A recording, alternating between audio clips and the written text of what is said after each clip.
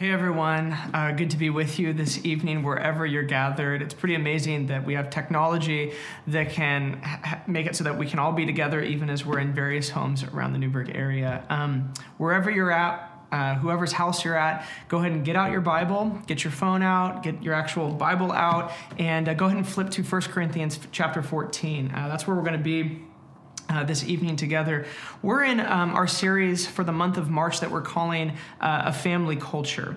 And really what we're doing is we've been using this language at the church for the past little bit of a family culture tune-up. We're looking at things that we have really valued deeply at Saints Hill, but we just feel like we need to tune up or sharpen up just a little bit as a family for the month of March. So a couple weeks ago, if you were at church, you'll remember we talked about the renewed mind, how important it is to think like God thinks about the world, to think like God thinks about ourselves, and to think like God thinks about himself, about who God is. So tonight what we're going to do is we're going to talk about the second topic in our family culture series, and it's about how we speak to one another. If we know how to think correctly, then how do we take that and how do we actually speak correctly? And specifically, I want to talk about the prophetic and how we use the prophetic at Saints Hill and outside of Saints Hill and Newburgh, our jobs, our families, wherever else. It was probably a couple years ago that I sat down to a dinner table with one of my good friends and the rest of his family, and I saw what happens when the prophetic is weaponized or used in a negative way, just firsthand. There were several people at the table, his parents, his siblings, and each one of them throughout the course of dinner began to share stories about what's been going on in their lives and their jobs. One person was sharing about a remodel that they were going through, and each person was met with the same exact just lack of care. Just kind of like, oh, sure, we already know about that, or that's never going to work. Things were said like, well, in the past you've tried that, and how did that go for you? Talking over one another, and just really a dinner table without any sense of honor, let alone prophetic insight for the people at the dinner table. And I remember I just kind of left feeling sort of depressed. No one encouraged each other. No one was for one another. A couple weeks later, I ended up getting together with this same friend. We got lunch, and I remember just telling him, like, hey, I got to be honest with you. Here's what I saw at the dinner table. Here's what I saw in your family. And hopelessly and in a pretty frustrated way, he agreed with me. And he said, yeah, I know. It's been that way really as long as I can remember. I then said to him, I said, well, what if every day as you're coming home from work, what if you ask God what he thought about just one of those people in your family? Just maybe it's your mom or your dad or your brother, and as you're coming home from work, you're just asking God, well, what do you think about them? Give me something to encourage them, and give me some kind of spiritual insight so that I can position myself correctly to speak that same thing over them when I show up. Even if nobody else is saying things encouraging to me, or nobody else is asking God what he thinks about me, maybe I can be that person. And I began to encourage him, like what would happen? And he began to think, and he thought, well, the first thing that would happen is that people would honor one another. There would be just a sense of dignity. There would be a sense of identity in the right place. The first thing that he really came to his mind was, people will finally be able to celebrate one another without feeling jealous of somebody else in the family doing better than maybe they were doing.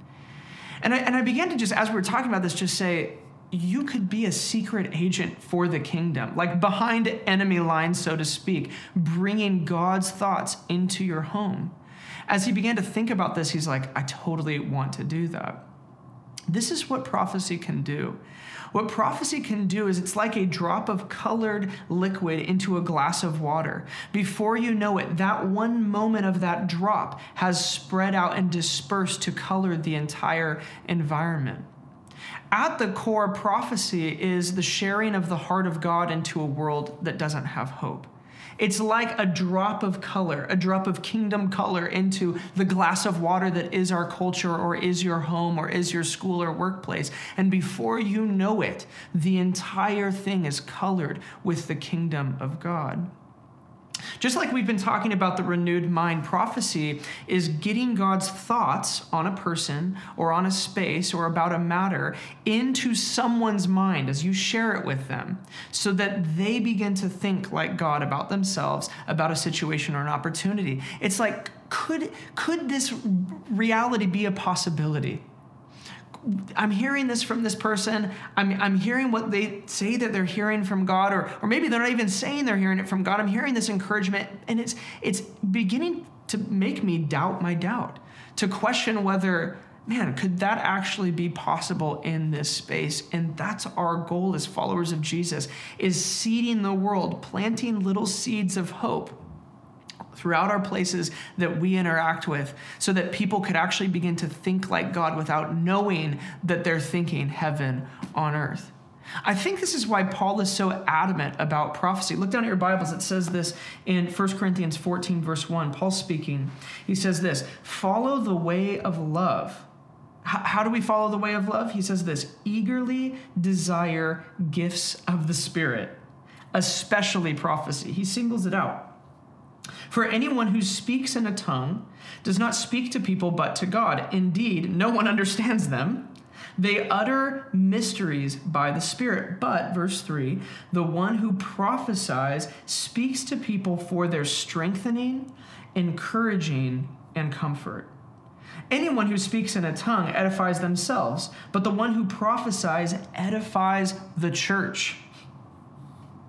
I would like every one of you to speak in tongues, but even more to prophesy. The one who prophesies is greater than the one who speaks in tongues, unless someone interprets so that the church may be edified. This language is really strong. I would like every one of you to prophesy. Okay, why? Why prophecy? If you're taking notes, write this down. Why prophecy? I would put forth to you this evening that without prophecy, we won't see much of the kingdom. Prophecy is the tool that God uses to strengthen, to comfort, and encourage. We read it right there in verse 3. In other words, prophecy is the tool that God uses to speak specifically to people who are facing the impossible. You're going through a rough relationship. There's somebody who's sick in front of you. This is pretty common these days. There's a task that's going to require unreasonable amounts of courage. There's a truth that needs to be told. And so what happens with prophecy is it's God coming alongside someone, through someone else, through you, coming alongside that neighbor, coming alongside that family member, and beginning to speak the truth over them, speak God's insights into their lives so that they can get courage again and they can actually change the circumstance that's in front of them. Because the prophetic gets into someone's mind about a matter or a person, it has the ability to change the actions of that person in a specific situation. Prophecy has the ability to get us new ideas or creativity about justice, about a business that you may have, about your family, or about a church. And those new ideas aren't coming just from the accumulated wisdom of human experience like everybody else has access to. They're coming from the mind of Christ. They're coming because we have a connection. We have an ability to actually think like God, to say, God, what do you think about this circumstance? What do you think about this situation? And actually get that wisdom, that heavenly wisdom, into a scenario. I would argue this is how God makes history. He anoints people to see the world from his perspective and then to call that world into existence. That's what the prophetic does. Now, to be honest, over the past few months and really since the founding of our church, because prophecy has been such an important thing, something that we do our best to practice in every gathering, I've oftentimes heard some confusion. I've heard some curiosity about the theology of the prophetic, what's kind of behind the way in which we practice the prophetic in our church. Is this something that I can do? Really? Little old me? Is it something that I can do in my home, or are there risks to the prophetic? So I'm just going to run through some questions that I hear commonly asked about the prophetic and hopefully give you guys a really solid theological understanding of why we practice the prophetic the way in which we do in our our church. So if you're taking notes, you should be taking notes first of all. Make sure that you write these things down, because I think these are really important for us to get down into our hearts as a church. This is some of the sharpening up on our family culture that I think God wants to do. So the first question goes something like this. Is God really still speaking? Like, really? Is he really speaking? I know he spoke here, but is he really still speaking? And is he always speaking? Like, doesn't he have more important things to talk about than, like, I see a river of flowing water for you and God wants you to have peace? Like, doesn't he have other more important things to address in the world? The question really is he still speaking? And I need us to kind of think about this. If God isn't still speaking, then when did he stop speaking? When does the Bible say that God's voice would stop being active in the world or coming to people in the way that we read all across the pages of the scriptures? Well, 1 Corinthians chapter 13 gives us a little bit of a clue. It says this, and you can just maybe jot down 1 Corinthians 13. You can visit it on your own time. It says one day that prophecy will stop. It says this, love never fails, but where there are prophecies, they will cease. Where there are tongues, they will be stilled. Where there is knowledge, it will pass away. For we know in part, we prophesy in part, but when completeness comes, that's really key, when completeness comes, what is in part will disappear. How will we know when God stops speaking through prophets? When completeness comes, Paul says in 1 Corinthians 13. Now, what does that mean exactly? There has been a tradition in the church to interpret this passage to mean when the Bible is completed or when the canon is closed, that's completeness coming. But to even think of it that way, there's other questions that come up. Like, when was that? Was it when the canon was decided upon roughly in 400 AD?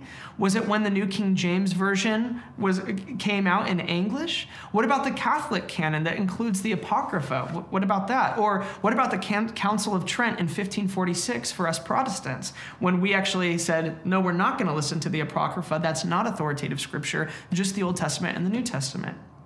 Those are all questions that are important, but I think the real problem is this. The Bible doesn't say that completeness means the biblical canon being completed. That's not what the Bible says. It's not what 1 Corinthians 13 says. And look, if the Bible being put together was the end of prophecy, look at this passage. What else would end? It says, love never fails, but where there are prophecies, they will cease. Where there are tongues, they will be stilled. Where there is knowledge, it will pass away when completeness comes. Knowledge is also supposed to end. So has knowledge passed away as well since the Bible has been completed? I don't think so. We're using our brains even right now.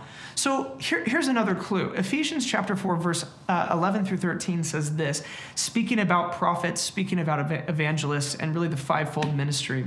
And I think this is really important. Paul says this, so Christ himself gave the apostles, the prophets, the evangelists, the pastors and teachers to equip his people for works of service, so that the body of Christ may be built up, that's key, until there is an ending point to these apostles, prophets, evangelists, teachers, and pastors. It's until we all reach unity in the faith and in the knowledge of the Son of God, and we become mature, this is key, attaining to the whole measure of the fullness of Christ. So, Paul here says that we're going to have prophets, which means we're probably going to have prophecy, until the church attains to the whole measure of Christ in maturity and unity. I would put forth that some of us have just a little bit of a ways to go before that actually happens, right? So likely, here's my opinion, the completeness that 1 Corinthians 13 is talking about when prophecies will cease and the voice of God will cease in this age is referencing the completeness that will come when heaven collides with earth. Revelation chapters 21 and 22, when we're with our King and we can see him face to face, when we're there and we can actually hear his voice for ourselves in his presence. I think that's what he's referring to when he's talking about completeness. So yeah, I believe that God is still speaking. I believe that you can hear from God today. And I believe that he wants you to know his thoughts. Here's a few reasons why. 1 Corinthians 2 verse 16, and I've already alluded to this before, says that we have the mind of Christ. It says, who could know the thoughts of God? But we have his mind. It's kind of an amazing passage, but what it means is that God intermingles his thoughts with ours, and the challenge for us is to discern what is from him and what isn't. And I think we do that in a community. It doesn't say that an individual has his mind, and so if you want to know his mind, you got to go to this individual. It says we as a body have the mind of Christ, able to discern what is from him and what isn't, certainly in conjunction with the scriptures. But also Psalm 139 verse 17 through 18, David had access to God's thoughts, and here's what he says: how precious to me are your thoughts, God. How vast is the sum of them. Were I to count them, they would outnumber the grains of sand on the seashore. God has a lot of thoughts. And lastly, John chapter 1 says that Jesus is the Logos. In Greek, that means he's the Word. I would just put this forth to you. Jesus has a lot to say, and he wants us to know what he's saying. God is always speaking. He's simply looking for a people who will actually listen to him. Making history with God is far less about the specific position you have culturally and how much influence you can have there, and it's far more about your ability to say, I'm going to listen to you here. What do you have to say about this? What do you have to say about that? Now, another issue that gets raised almost anytime prophecy is mentioned is this. What about the Old Testament prophets and those angry words? It's like, I read those guys, I'm not even sure that I want prophecy. I'm not even sure that I want prophets. I hear a lot of people talking about prophecy like Old Testament prophets and looking to the Old Testament prophets within the Old Covenant to inform the way in which they think about prophecy today. People say, hey, look at the Old Covenant prophets. They spoke truth to power. They called wrath down on institutions. They spoke against the church and against the religious. So, isn't that what prophets should be doing today? And if that is the case, do you really want prophecy in your gatherings? But is this still the case? Is this the way that prophecy is intended to work today? Well, I really think we need to consider two different truths. Firstly, this: how are we to speak to non-believers within a new covenant world so that they come to a knowledge of the truth? If we want every person to come to a knowledge of the truth, if we want every person to come to faith in Jesus, how do we use our language to do that within the new covenant? Well, you have to understand that a lot of Old Testament prophets are prophesying the wrath of God against the unrighteousness of the nations in hopes to use fear to bring the nations into alignment with a just God. Are we to do the same? Well, I think the question that we have to ask is this: what form is God's wrath taking these days? Is God's wrath the same today that we saw in the Old Covenant? Or if it's changed, how can we bring our language into alignment with the way that God is treating the nations or the way that God is treating the unrighteous? Well, it's very clear in Romans chapter 1 that God's wrath actually has changed, that it's no longer an active wrath, if you will, of bringing punishment on people, needing God's people to stand outside of a strip club or outside of some place of sin and debauchery and speak against that place. In fact, it says in Romans 1, God is giving people over. This language of, if you're free to do what you will, you're free to feel the consequences that may come. So the question is this: if that's how God treats unrighteousness, do we have the freedom, do we have the mandate to yell, to curse, to call down wrath on unrighteousness? I would argue no.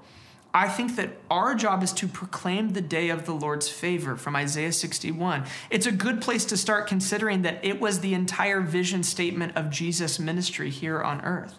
You remember the place where Jesus unrolls the scroll of Isaiah and he says, he proclaims the day of the Lord's favor, sight to the blind, release for the captives, freedom for the prisoner. And he says, this day is here. It's been fulfilled in your hearing. I think that we should bring ourselves into alignment, and our prophecy should as well, considering that. But secondly, we need to ask ourselves this question: how should we speak to the religious? How should we speak to believers, people who are in Christ, washed in his blood? Are they the religious people who need like a prophetic spanking? Well, let's think about this. Are people who are in Christ under God's wrath against their sin? So people who are in Christ, maybe you, me, we sin. Do we need a prophet to come alongside us and to say, God is angry with you, he's upset with you, you did this, and he all of your ways, as I just read in Proverbs earlier today, all of your ways are before the Lord, so be careful. Do we need that? Well, according to Romans 8, verse 1, there's no condemnation for those who are in Christ Jesus, which is a technical term for Paul. So I don't know that it's really my job to bring condemnation on somebody who God has said there's no condemnation for, right? People who are in Christ are actually under righteousness. 2 Corinthians 5:21 says that Jesus became sin so that we could become his righteousness. They're not only under righteousness, but they're also under grace. Romans 6:14 says this: "For sin shall no longer be your master, because you're not under the law, but under grace." Two truths because of this that we have to get right are these: God leads us from the glory of salvation to the greater glory of Christ-likeness through two means. Grace upon grace, remember John 1, verse 16, out of his fullness we've received grace upon grace. That's how he leads us from glory to glory. And kindness. Romans 2:4, it says that it's God's kindness that leads us to change our minds. So how do we speak? How do we use our language over people who have those two realities that are true about them? Well, Paul instructs us like this. Look down at your Bibles, verse 2. "For if anyone who speaks in a tongue does not speak to people but to God, indeed no one understands them. They utter mysteries by the Spirit. But the one who prophesies speaks to people for their encouraging, their strengthening, and their comfort." The goal of Old Testament prophecy was to show Israel the correct way to live through the severity of discipline. New Testament prophecy's goal is that we would find the treasure even amongst the mess of people's lives, and we would call them to that. That's not who you are. This is what's possible in Christ. You're experiencing depression, anxiety. You're experiencing an incredible amount of fear, even culturally, with current events right now.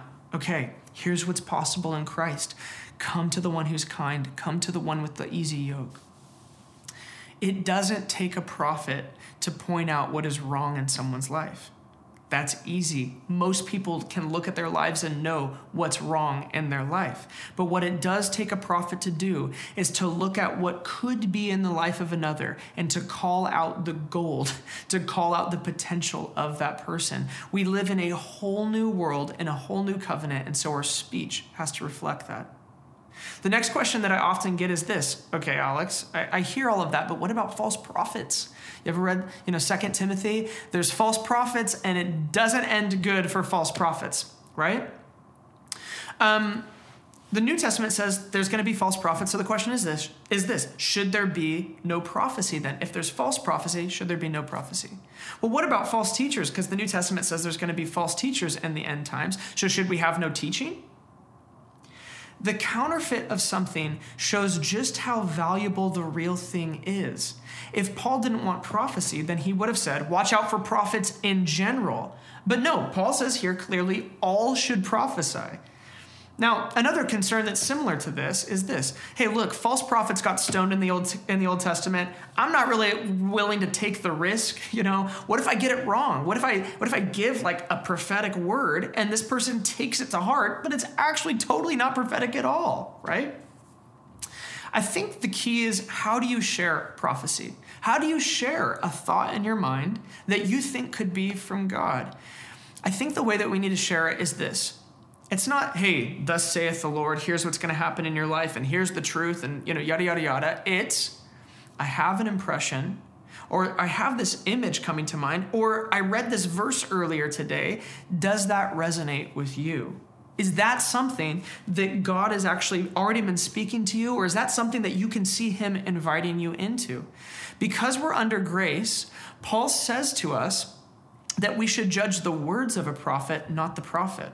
The prophet's already been judged by Jesus' blood. As long as they're in Christ, they have Jesus' blood washed over them. There's no need to condemn them or stone them, okay?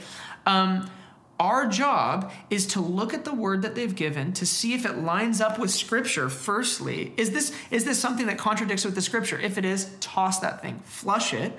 But if it does line up with the Scripture, if it does strengthen, encourage, if it comforts, then it's our job to discern if we should hang on to that, if we should write it down, if we should mull it over, if it's something that we should actually treat as an invitation from God.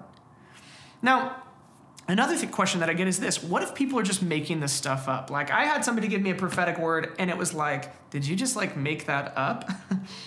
Well, my question to you is this: was it encouraging? Was it strengthening? Was it comforting? If so, what's the problem?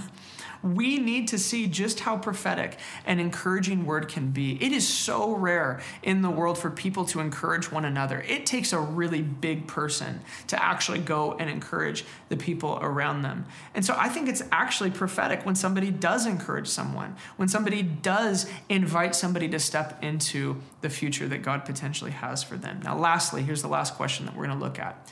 What if I get a prophetic word? Somebody comes up to me at church, shares it with me. Maybe you go for prayer at church and somebody gives you a prophetic word. What if I don't understand it? What if it doesn't make any sense? Have I just totally blown it? No way. A prophetic word is always an invitation. It's an invitation to discover more. Just this last Sunday, there was a gal who raised her hand when Jake in the middle of worship had felt like there was a direction we should go, and he had people raise their hands if they needed prayer. And we started praying for this gal, and just as I'm praying for this gal, I'm always just asking God, like, is there anything you want to say? Anything you want to say? Okay, that's fine. Nothing. I'll just keep on praying. But sometimes there's something. And I sensed that God was just, I just had this passage come to mind. A gentle answer turns away wrath. I figure, what's the harm in sharing that? I share it with the gal, and she looked, and I say, does that resonate? And she says, you have no idea how much that actually resonates with me. What happens after that point is up between her and God. The word to her is an invitation for her to now mull that over in relationship with a good father and to say, is there anything that I need to do from this word? Clearly, I think that word had to do with a specific relationship for her. And so now she has the opportunity to step in. She's invited to step into a new place, to think differently about that situation in light of what God has spoken. So what I like to do is when somebody gives me a prophetic word, I like to write it down.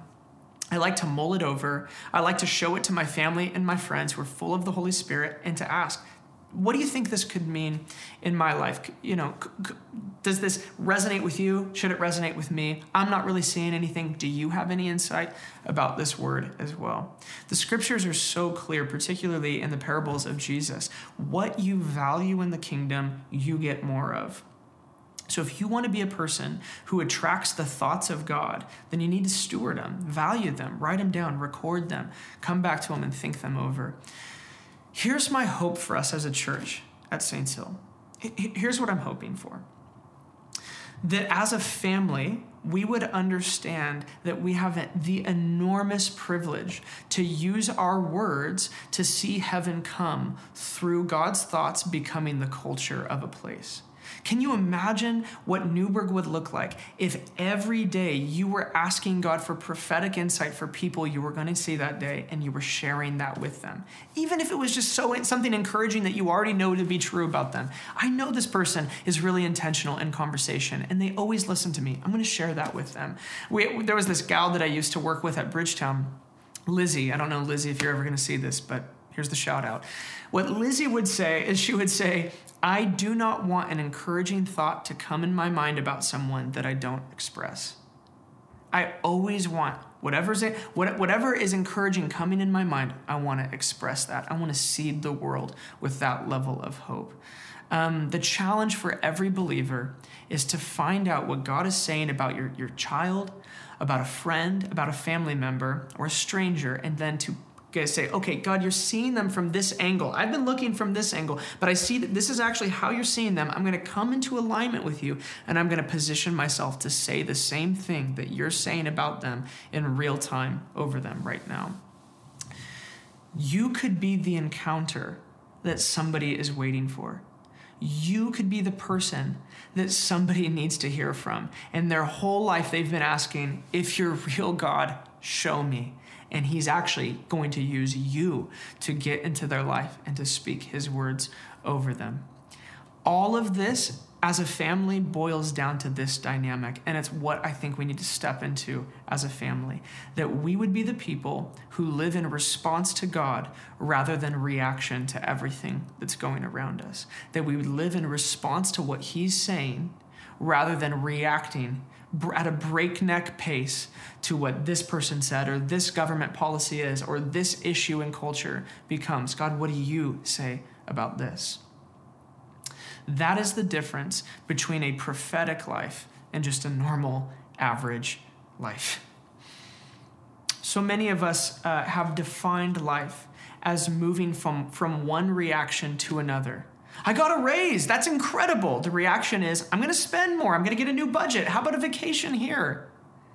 The car breaks down. I freak out. I don't know what I'm going to do. I'll never be able to fix this. I'm like, thinking about, I'm going to have to get bus tickets. I'm going to start riding public transportation or whatever it is. We're just reacting. Or maybe you've been there where somebody who you love deeply has disagreed with you politically. There's fury, there's hurt. I'm just reacting to this person in front of me. What is that? It is constantly ping-ponging between events, between takes from other people about what's going on, what reality really is. And what it reveals is who your God is. If you're constantly reacting to this thing or that thing or this opinion, you are revealing what you believe is most consequential in life. And so really think about it. If you're reacting to anything that isn't God, well, then you know what your God has become. It's become this, this issue culturally, or this voice politically, or whatever, this boss and what they did there, or this spouse and what they didn't do there, and what you wish they did there. This kid and their tantrums. So everything in your life now revolves around reacting to the mood, or the lack of sleep that your child has, or whatever it is, rather than responding and saying, okay, God, what do you say about this circumstance? Reaction, and this is so key, reaction is what got Adam and Eve into trouble, isn't it? They reacted to the enemy without looking for a response from their father. Response is what could have been the solution to Genesis chapter 3.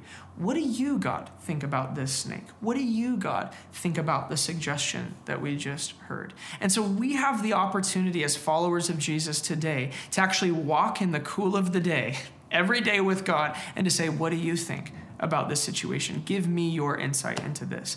This is the lifestyle that gives people around us a taste of heaven wherever we go, a taste of the life that is really life. And you just watch as you begin to give these insights using the wisdom of God rather than just the wisdom of man. Just watch how quickly people around you begin to go, where'd you get that? How did you know that? And just watch how heaven comes wherever you go. So a few things that I think we need to step into. Create space to listen every day. Just this morning, I got alone with God and I just began to say, God, what do you think about my wife? I know my wife quite well. We've been married for almost 6 years. I know a lot of things about her, but I want to still know, what perspective are you seeing her from? Maybe just practice that. Ask God what he thinks about the people around you. Ask God what he thinks about your coworker that's frustrating, or the coworker that you love, or the family member, or the child. Ask him what he thinks, and then actually spend some time. Take 10, 15 minutes just to listen and just to write down whatever comes to mind. I believe that God has made you, all of you, and he intends to use what he's made. So sometimes the prophetic happens in your imagination. You'll have a phrase come to mind, or you'll see sometimes like a short film in your mind, including a person that you need to talk with. Maybe you'll have just kind of a gut feeling like, I feel like I need to reach out to this person and just share this thing that I've been reading about in the scriptures. Pay attention to those things and share them in faith. Because my identity is settled and it isn't dependent upon my ability to prophesy good prophecies, I'm freed up to then risk in faith for the potential, just to see the potential that the kingdom could come through me and through my language. So here's what I want to lead us in as a church. I want you to right now to just close your eyes, maybe clear your Bible off your journal, your phone, whatever else. And I just want to lead you in asking yourself a couple of questions. So as you're sitting there, I want you to just ask yourself this question. Where have I been reacting? Even right now, God, we just invite you, Holy Spirit, come and reveal to us where we've been reacting, where we've been just kind of ping-ponging back and forth, just doing our best to live off the wisdom of accumulated experience of man. And we just ask, God, where have we been reacting? Just take a moment, and I want you to think about that. There may be a memory of something. There may be just kind of a situation come to mind that could be from work. It could be from your home. It could be in a relationship. Where have we been just reacting to people, God?